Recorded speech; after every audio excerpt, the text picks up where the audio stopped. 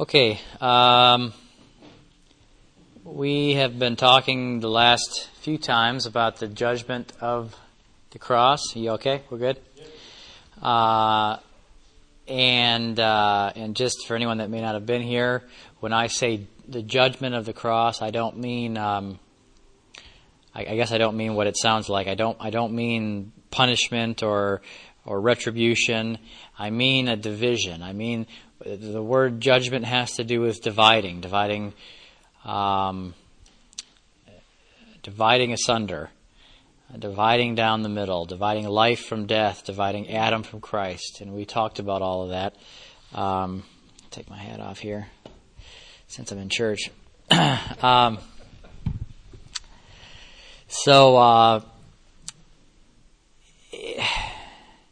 We looked at what the Bible calls the division between the first and the second. That language I take from Hebrews, the book of Hebrews, where throughout that book you'll see the first and the second. Sometimes there's a word after it, like first and second covenant. Sometimes it just calls it the first and the second. Hebrews chapter 10, he took away the first in order to establish the second. And so I tried to describe. That's what there's some on that diagram down there, which I may or may not be referring to later, is an attempt to describe or to point out here this division. There's a cross running down the middle. This chain here is the old covenant, which is the old relationship that God had to an old creation, an old man and an old creation. The cross was the division, the end of God's relationship to that man and that covenant. And the cross also established in the resurrection a new man, a new creation, a new covenant, a new relationship. And all of that's just, I'm attempting to show that there in that diagram. So it's this division, it's this separating, this division that I'm trying to really give the Spirit of God some time to work within our hearts. That's what I'm trying to do here, because everything, well, first of all, because you'll never see the bottom of it.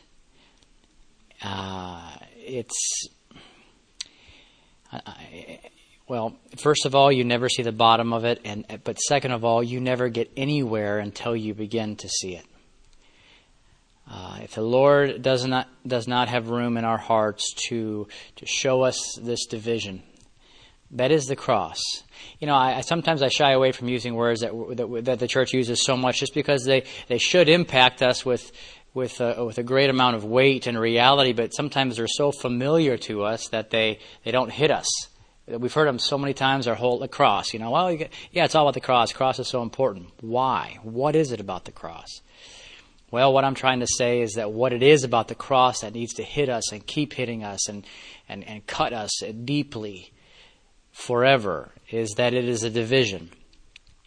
And everything that God teaches the human soul is taught in such a way that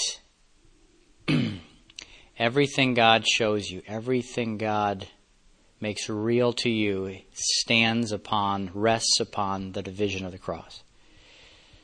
And there was a time in my life when that would have sounded like a very strange statement. But that's only because I didn't understand the absolute centrality and the enormity of the cross of Jesus Christ.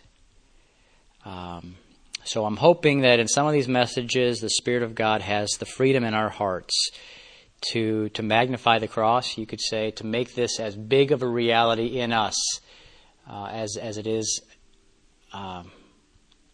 make it as big to us as it is to Him. And what we've seen and hopefully already seen to some degree and understood is that the cross is bigger than a ticket to heaven. The cross is a lot more than just forgiveness of sins. The cross is more than just God's justice for against sin or unrighteousness.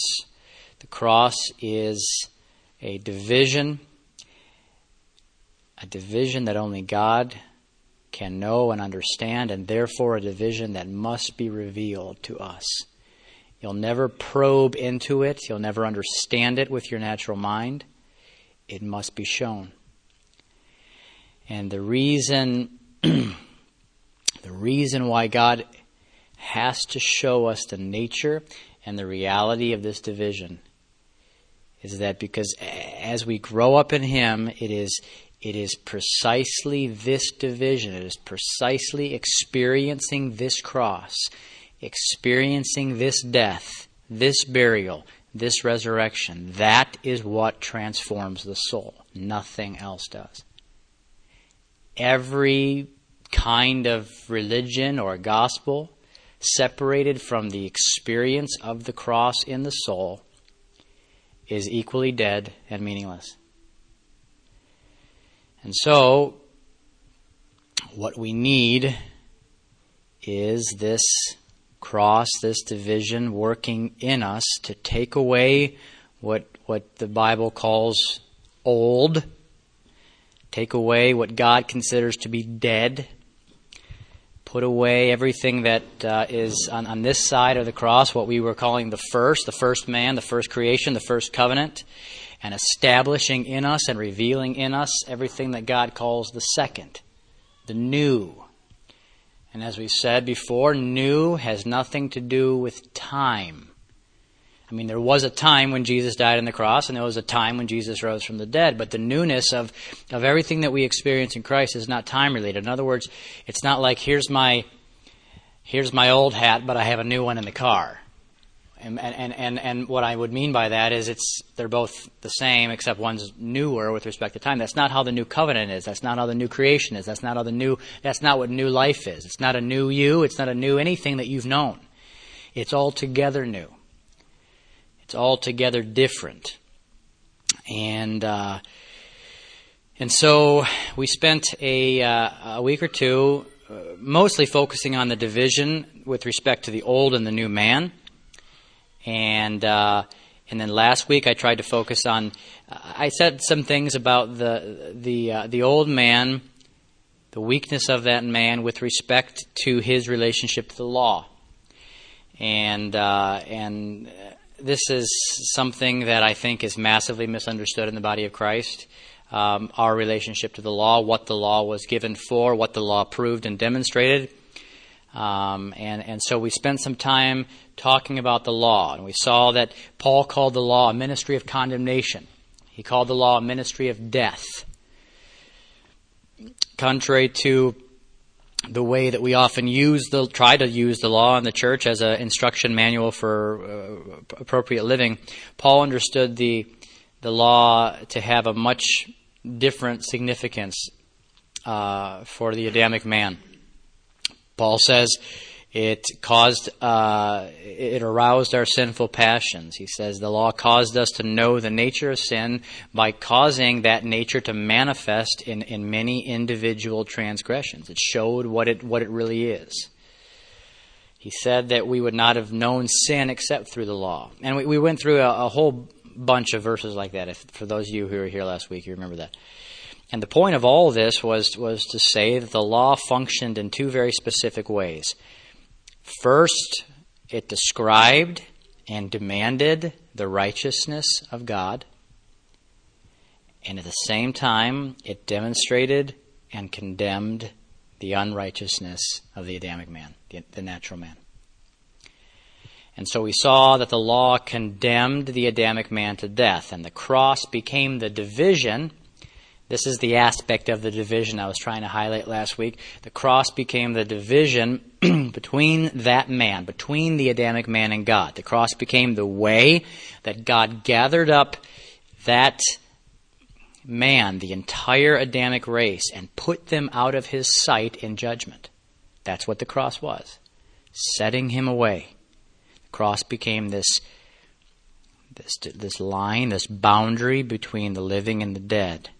It ended God's relationship to one kind of man. And it finished God's dealings with that man. It finished.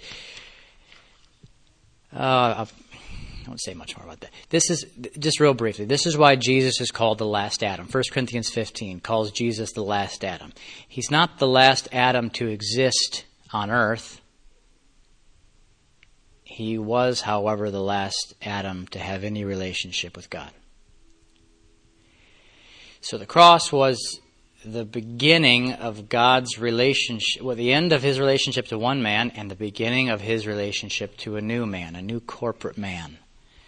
And that new man came forth out of the grave. And that grave, the scriptures, especially in the prophets and the Psalms and the prophets, describe that grave like a womb, like the womb of a womb of death that travails for 3 days and 3 nights, and then out of that womb, Zion came forth in a day. A nation was born in a day. All the scriptures in Isaiah and everything that speak of this are awesome. But it came to pass in the resurrection of Jesus Christ. What came to pass? Newness, something altogether new, a new life, a new kingdom, a new creation, a new covenant, a new man. All of it born in an instant. The earth travailed, and out from the earth, away from the earth, came forth the head first, as we see in natural types and shadows, unless it's breech, but the head comes out first, and attached to that head is a body that shares the life of that head. And Paul describes this in Ephesians chapter 2. He says that the Jew and the Gentile were both put away in Christ's death, and out of that death he brings forth one new man. And that one new man is neither Jew nor Gentile, and yet that one new man is made up of both Jew and Gentile. He is Christ all and in all. We are the body.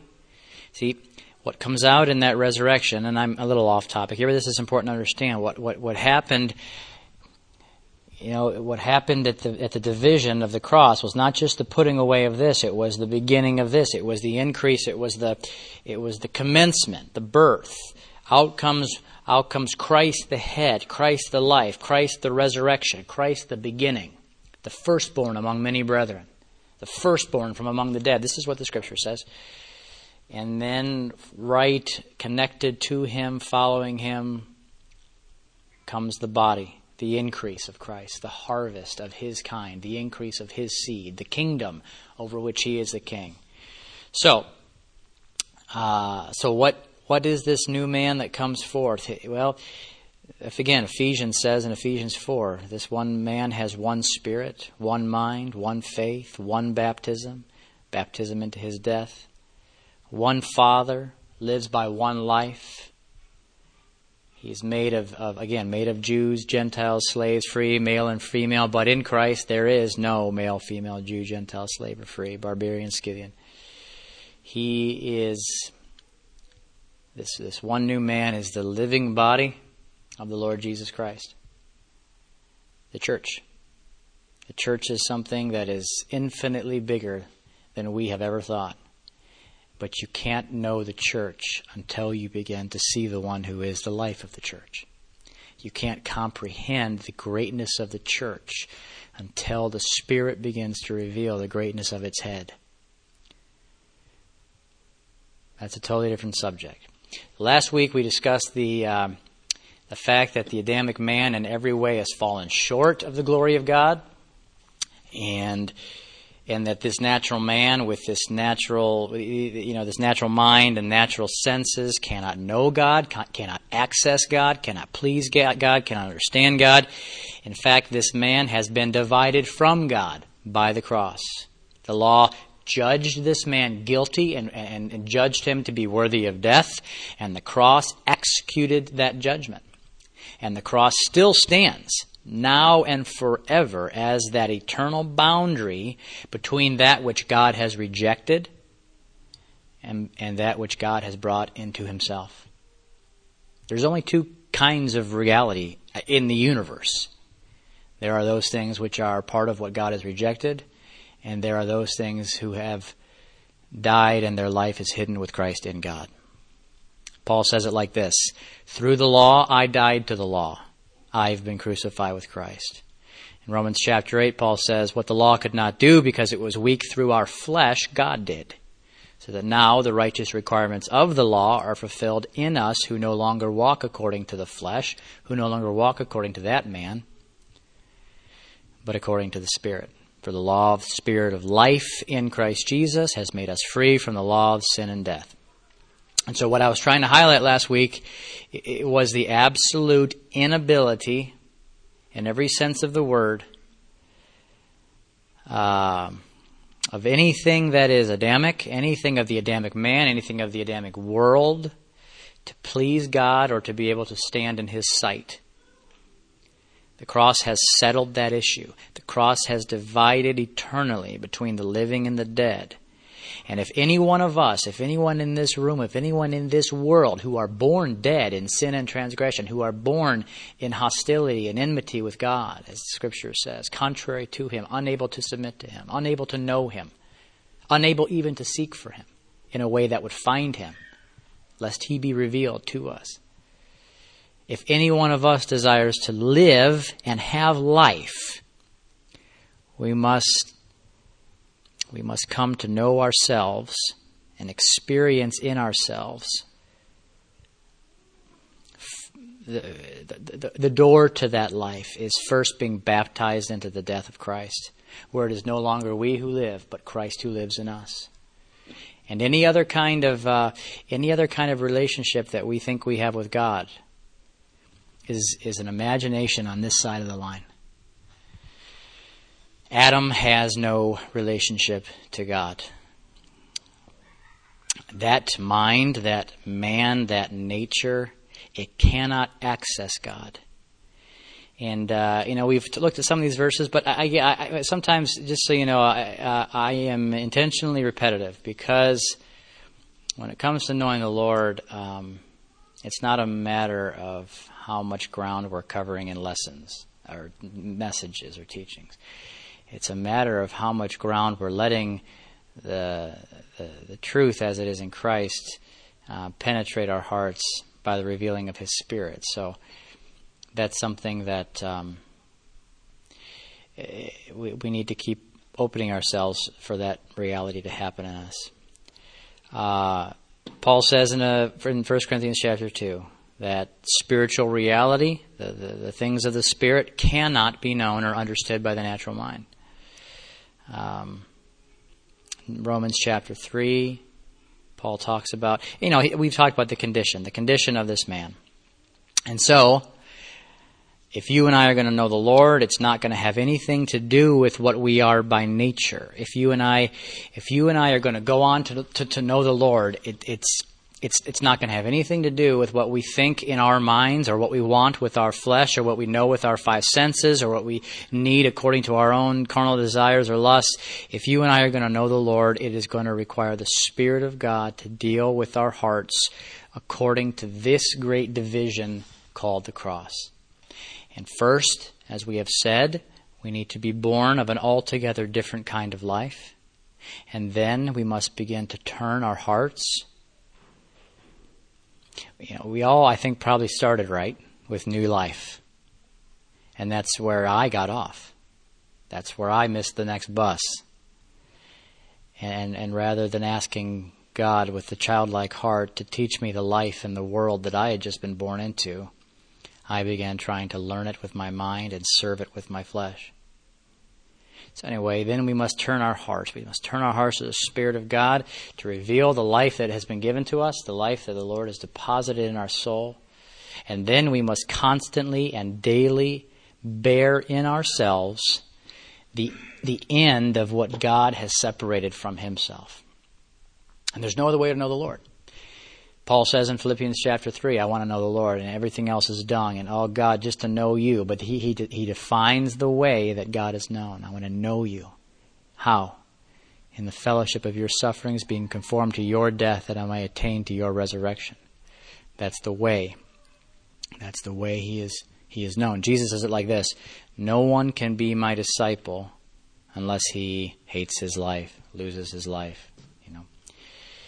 And I know I hear myself saying this, and I'm thinking, as I always do, I've been thinking this way for years. If people aren't continuing to see this deeper and deeper, it must sound like the most boring thing in the world. It must bore people to tears to listen to this. But this is a very, very deep well. And that's the understatement of my life right there. The cross is how God sees everything. The cross is how God relates to everything. If you have a question about anything spiritual, if you have a question about anything natural, if you have a question about anything that has to do with God, anything that has to do with reality, I can promise you something. And maybe this won't make a whole lot of sense right now, but I promise I can promise you this more than I can promise anything that I know. Whatever your question is, whatever your problem is, the answer will come to you in a greater realization of Christ and Him crucified. That's a fact. The answer will be yours only in a deeper view of the cross. God sees everything. God has done everything. God has finished everything. God relates to everything according to that great divide. And that's why this division, this judgment, this boundary is not something that we're going to talk about just once or twice. This division is not going to be something that we're even trying to learn about. This division is something that we are going to need to experience in our soul unto the complete devastation of all that God has judged through the cross. What God has done in this silly little diagram that I'm trying to illustrate, what God has done in separating all of that from Himself, we must bear that in ourselves. We must bear it. Not learn it. Bear it. God's not wanting to teach you how to do witnessing. He wants to make you witnesses of what He has done. And it says that in Acts chapter 4. But this division is not, it can't be an intellectual pursuit for you. It can't be a matter of curiosity. Jesus says in John 21, I think, or 20, I have many things to say to you, but you cannot bear them now. That doesn't mean you can't handle it. That doesn't mean you won't get it yet. That word bear is the word carry. You can't carry it in yourself. You can't wear it yet. I would tell you, but it would just be words to you. And I'm not telling you anything so that you learn truth as words. I'm telling you everything so that the living word be revealed in your soul, that you could actually wear it, that you can actually bear it in yourself, that the reality itself becomes what you are, how you see, what you think. That is why God reveals His Son in you. That's why God doesn't reveal His Son in so many of us, because He only reveals His Son that you could be conformed to His image, that you could bear in yourself that life, that death, that end and that beginning, that you would know Him according to the cross. So the judgment that we're talking about here, see, we're going to see this, and I know some of you, if not all of you, have begun to see this, and that's wonderful, and I can't even tell you how exciting that is, just for me personally, to have people interested in knowing this as more than words. I've seen a lot of people come and go thinking these are interesting words in the last few years. It's a different thing altogether to be willing to bear in yourself this judgment, this cross. This judgment is going to become our judgment. That's what I'm saying. It's not going to be an abstract concept for you. It can't be. It won't be for long if you see it. It'll get very personal. It'll start messing with your life. The judgment becomes our judgment. The death is going to start to become your death, your end.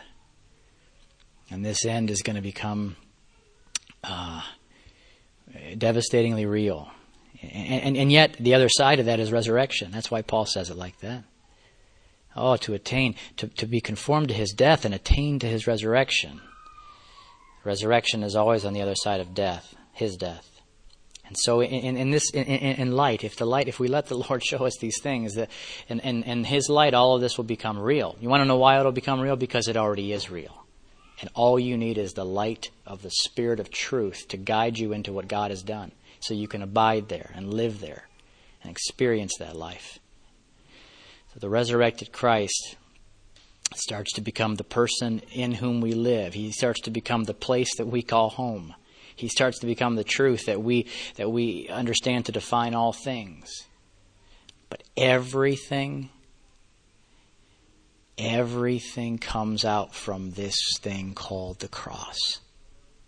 The work of God, the divide, the great divide of the Lord.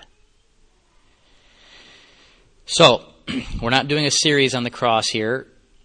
We are being escorted by the Spirit of God into a deep and hopefully permanent familiarity with the cross in such a way that we will be conformed to the one whose cross it is.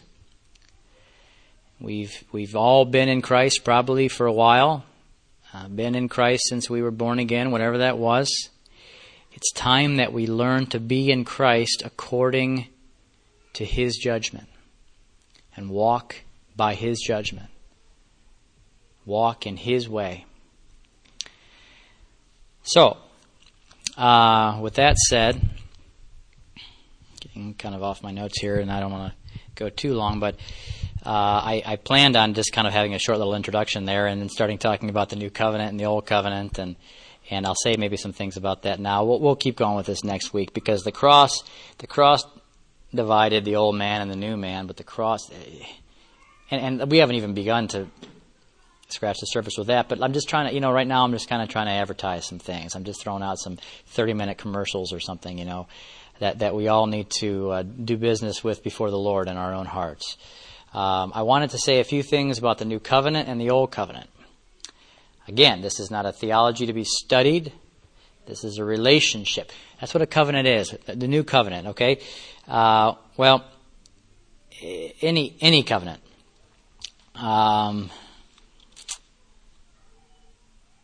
Let's see here. I mentioned here, you can kind of see that in the diagram, if that diagram makes any sense to you, that through the cross, God ended one kind of relationship that He had with man. And through the cross, He established another kind of relationship with man. And that's really, when you think of the word covenant, if you're like me, I probably heard that word thousands of times before it had any real meaning in my heart. It just was one of those Christian words that everyone knows, New Covenant Church, or I don't know. It's one of those Christian words, but the concept of covenant, even the definition or the reality of what covenant is, I think was pretty foreign to me for most of my life, and it's really quite simple. A covenant is really just a relationship. Okay, it's a kind of relationship. It's a particular nature of a relationship that two parties relate to one another by. It's I used to say it like this: it is the understanding or agreement by which two parties have some sort of relationship. It's really that simple. In the natural realm, an obvious example would be marriage. Marriage is a covenant. What does that mean? Well, it's a specific kind of relationship. It's not like every other relationship that you have. A marriage covenant is there's parameters to the relationship. Those parameters are defined by the covenant. You understand? It's an understanding. It has a specific understanding and agreement associated with it. So when two people come into a marital covenant, they're walking together according to a common understanding. The covenant determines the boundaries of the relationship. That's a good way to say it. The covenant determines the boundaries of the relationship. So therefore, in like my covenant with my wife, my relationship with my wife, there are certain things that are outside of the boundaries of that relationship. By definition, I can't just bring another person into this marriage. That's against the rules of that's against the agreed upon relationship. I can't treat my wife in various ways that are contrary to this covenant. It's not up to me to people do it all the time, but it's supposedly not up to me to end this covenant. And it's the same thing with the Lord. Our covenant relationship with God is something that we enter into with Him And what is it? Well, it's a kind of relationship. It has parameters. It has an understanding to it. There's a particular nature to this covenant. It has boundaries. God has a perfect understanding of the nature of our relationship. Okay? And we're supposed to learn that understanding. We're supposed to walk in that understanding. In the Old Covenant, God had a perfect understanding of the Old Covenant, and He wrote His understanding of that relationship on stone. He took the nature of the relationship that He saw and understood and wrote it on stone and gave it to a people. Well, in the New Covenant, God has He has a perfect understanding of the relationship that He has with the people in covenant, and yet now He writes that understanding not on tablets of stone, 1 Corinthians 3 says, but on the tablets of the human heart. So here's what I'm trying to say. This is just kind of basic stuff here, but it's very important we start in the right place. Old Covenant, what is it? It is one kind of a relationship with God. Okay? The New Covenant is a different kind of relationship with God. And maybe you're sitting there thinking, okay, Jason, this is everybody knows this. But where I'm going with this is I'm going to eventually try to show us that though we may know this stuff as a matter of theological fact, all of us, in a huge number of ways, are still trying to relate to God according to a covenant that He no longer has with you. We have come to the new covenant, and yet we don't know the nature of the relationship. We don't understand it. We have some terms that maybe we bop around in small groups. We don't know or experience the reality of the relationship, the nature of the relationship. And so we default to the kind of relationship that our natural mind comprehends in the natural realm, which has mostly to do with the Old Covenant or with just maybe the imaginations of man. But my point is, our failure to know the New Covenant, we've come to this new relationship with God, and if we fail to understand what that means, we continue, and it's not like I'm going to point out 3 ways that we do this. 3 million ways and 5 billion heart motivations and ideas and thoughts and feelings, and our emotions are affected by it. Our ideas about purpose and identity and God's love and God's attention. I mean, everything that we think about life, everything that we think about God hinges on our understanding of a relationship that God has put away and a relationship that God has established. So it's of paramount importance. It couldn't be more important to us. And so that's where we're going, and we kind of need to work our way there. But just for anyone new, I am never interested in teaching. Never. I mean, there may be a place for this somewhere that I'm not, but I'm never interested in just trying to teach theological ideas and doctrines, matters of theological relevance. If I say anything that sounds abstract, it's not. It's with the specific intention that the Spirit of God will make these things real in all of our hearts, very real and personal. And so, okay, forget that. Back to the covenant. God established. I'm always cutting off rabbit trails in my head. It's hard to get anything said sometimes. God established a certain kind of relationship with Old Covenant Israel, and that relationship had a specific nature, and that relationship had a specific function. Okay, and God has now by the cross established a different kind of relationship. The Old Covenant was in the flesh with Old Covenant Israel. The New Covenant is in the Spirit with New Covenant Israel, you could say. Paul calls it in Galatians 6, the Israel of God. And that new relationship has a different nature to it and a different function. Hebrews tells us in Hebrews chapter 8, verse 13, that in making the new covenant, He has made the old obsolete. In chapter 10, he says he takes away the first in order to establish the second. And again, what I'm trying to get at is that there's a kind of relationship that God has made obsolete. There is a way that man used to have a shadowy kind of relationship with God in the earth that he has taken away. Okay? It's gone. It no longer exists. It only exists one place. There's only one place the old covenant still exists. And that is in the unrenewed mind of you and I. And I just want to suggest to you, and maybe we got a little bit of time. Maybe this could be the main thing that I'm trying to say tonight. There are many things that do not exist anywhere except in the unrenewed mind of humanity. Let me say that a little bit stronger for anyone that's willing to hear it. Everything that exists in the unrenewed mind of humanity is not part of what God has given you in His Son. So, as I say, like a broken record, it behooves us to humble our hearts and constantly present ourselves to God to show us this cross. Okay, what is the old covenant? What is the new covenant? We could spend a lot of time talking about that question. Let me say a few basic summary comments here.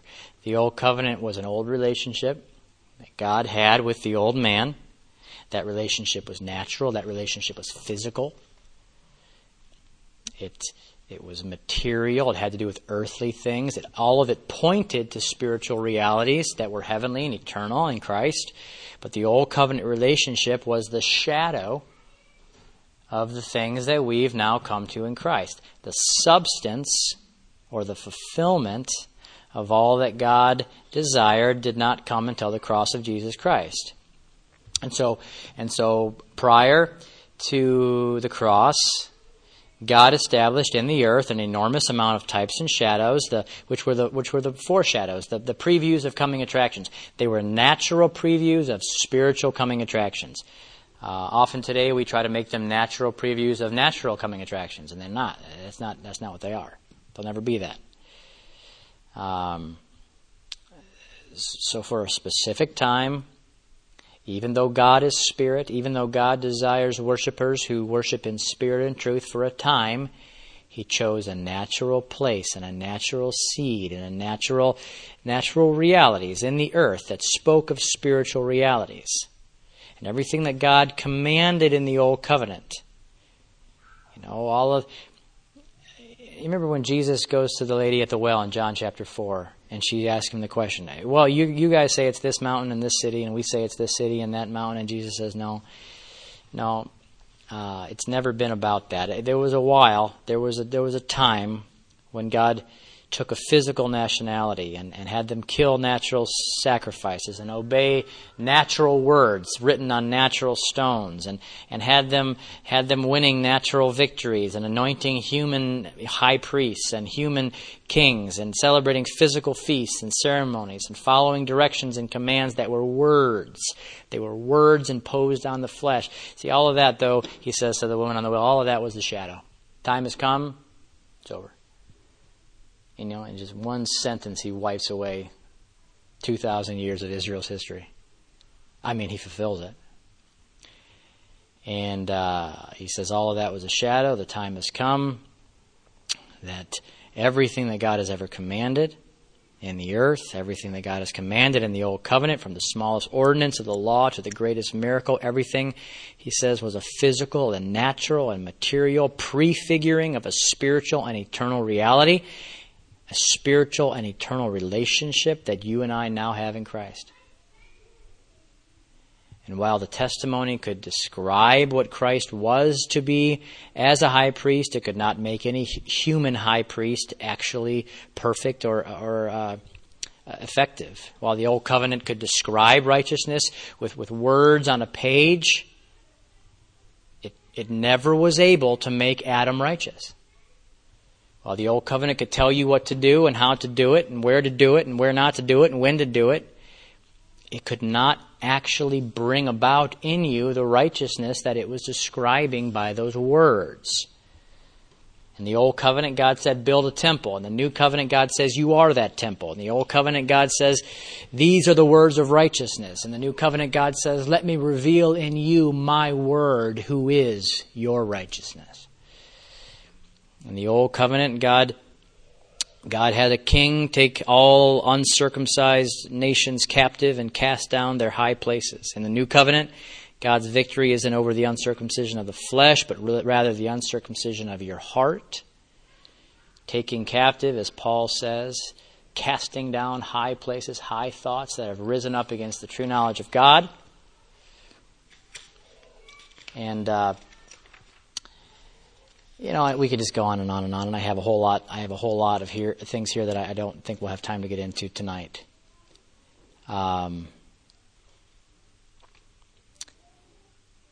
Here's the big picture. And the one is the earthly and physical shadow. And the other is the eternal and the spiritual fulfillment. So in the one, God says, don't do this and don't do that. In the other, God says, I am not this and I would never be that. In the first, God says, live your life according to these words. In the second, God says, abide in my life according to my indwelling word. In the first, God removed circumcision from his land. In the second, God is removing the uncircumcision from your heart. Two totally different kinds of relationship. The relationships have different nature and agreement and understanding. And there's only one relationship that exists with God today. It's called the New Covenant. It's in a new man. It's according to a new life. Let me just, I want to just close by doing this, the best, I've used this analogy a lot, but still I don't have a better one. I can't think of a more appropriate way to illustrate the fact that we don't understand the New Covenant than to use my hand analogy. Some of you I know have already heard that or read that or whatever, but maybe some of you haven't. If you think about your hand for a minute and just obviously you are joined to your hand by one life. It's an individual member, but this hand shares one life and has one mind with the rest of the body. And obviously it doesn't make sense that my hand has an individual will of its own here, but just for the sake of the analogy, pretend that it does. And let's just say my hand turns to me and says, Jason, I just want to be close to you. I want you to meet with me in my prayer room and tell me what I can do to be like you. And I would then turn to my hand and say, hand, there's been some kind of a misunderstanding. I think you're very nice to say those kind of things to me, but you are already joined to me. I'm joined to you. We share the same life. My life is in you, flowing through you. You don't have to try to be like me. That's misunderstanding our relationship. You just have to know and abide in my life. And then the hand says something like, yeah, that's deep. That's really deep. That's good. I'll have to mention that concept in my next elders meeting. But what do I really need to do to get closer to you? I'll do anything. I'll pray. I'll fast. I'll do good deeds. And I want to. Of course, I start addressing the hand, and I say, hand, you don't get something here. There's a lack. There's not a lack of zeal, but there's a lack of understanding. And what you don't understand is something so foundational, I don't even think you're willing to let me talk to you about it. It has to do with what you are, where you are, who you are. And that lack of comprehension, that lack of understanding, it's drastically affecting your sense of what is real. You can't do anything to get closer to me. You're joined to my life. You just don't understand the nature of the relationship. So the hand turns back to me and says, "Oh, that's all very nice. I've read that in a book, and I remember when I learned that in Sunday school. Boy, did that hit me hard one day. Okay, now let's get practical. I need something I can work with here. I need something applicable, something that makes sense. 7 steps or 3 keys or whatever. And again, I'm dealing with my hand here, and the only thing I can do with my hand is I have to bring my hand into my view of the nature of our relationship. And so I say, hand, there's nothing more practical than you experiencing and expressing my life and everything that you do. That's all I want from you. And the hand, just keeps arguing with me. And I'm saying, when you look at this hand here, obviously think about yourself. Think about your prayer life. Think about the way that you address God. So much of what we say to Him, so much of how we try to relate to Him, it doesn't even make sense. It doesn't even exist as part of the relationship that we have. The hand looks at me and says, I'm so frustrated. I've been praying about this for days and I'm getting no answer. I'm just, I'll tell you what I'll do. I'll do this ministry. I'll do a bunch of good things, and I stop the hand short and say, listen, you can do whatever you think you want to do for me, but it'll be nothing, because even if you keep yourself very busy, if I'm not the author, if I'm not the source, if I'm not the reality of it, then it's just an expression of you. Apart from me, hand, you can do nothing. And that's the sad situation of my Christian life for most of my life. That's the sad misunderstanding that I think dominates the Lord's body.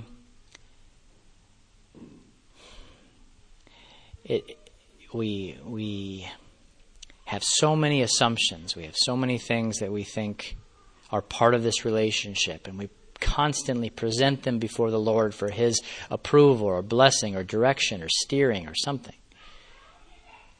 And yet we refuse to know and to humble our hearts, to go back to the very basics of this relationship and say, what have you done? What does it mean that I'm joined to you? Where is your life? What does that even mean? It's difficult for the hand to understand anything because he's starting in the wrong place. He's facing in the wrong direction. He's willing to do anything except to humble his heart and let the Lord deal with the deep and terrible misunderstandings about the very foundational elements of his relationship. He's willing to hear everything except that he doesn't know anything. So I just want to stop by suggesting to you tonight that we are very much in the same situation as the hand. And at the very heart of the issue is the fact that we have not understood the cross as the end of one kind of relationship and the beginning of the only relationship that God now recognizes. So.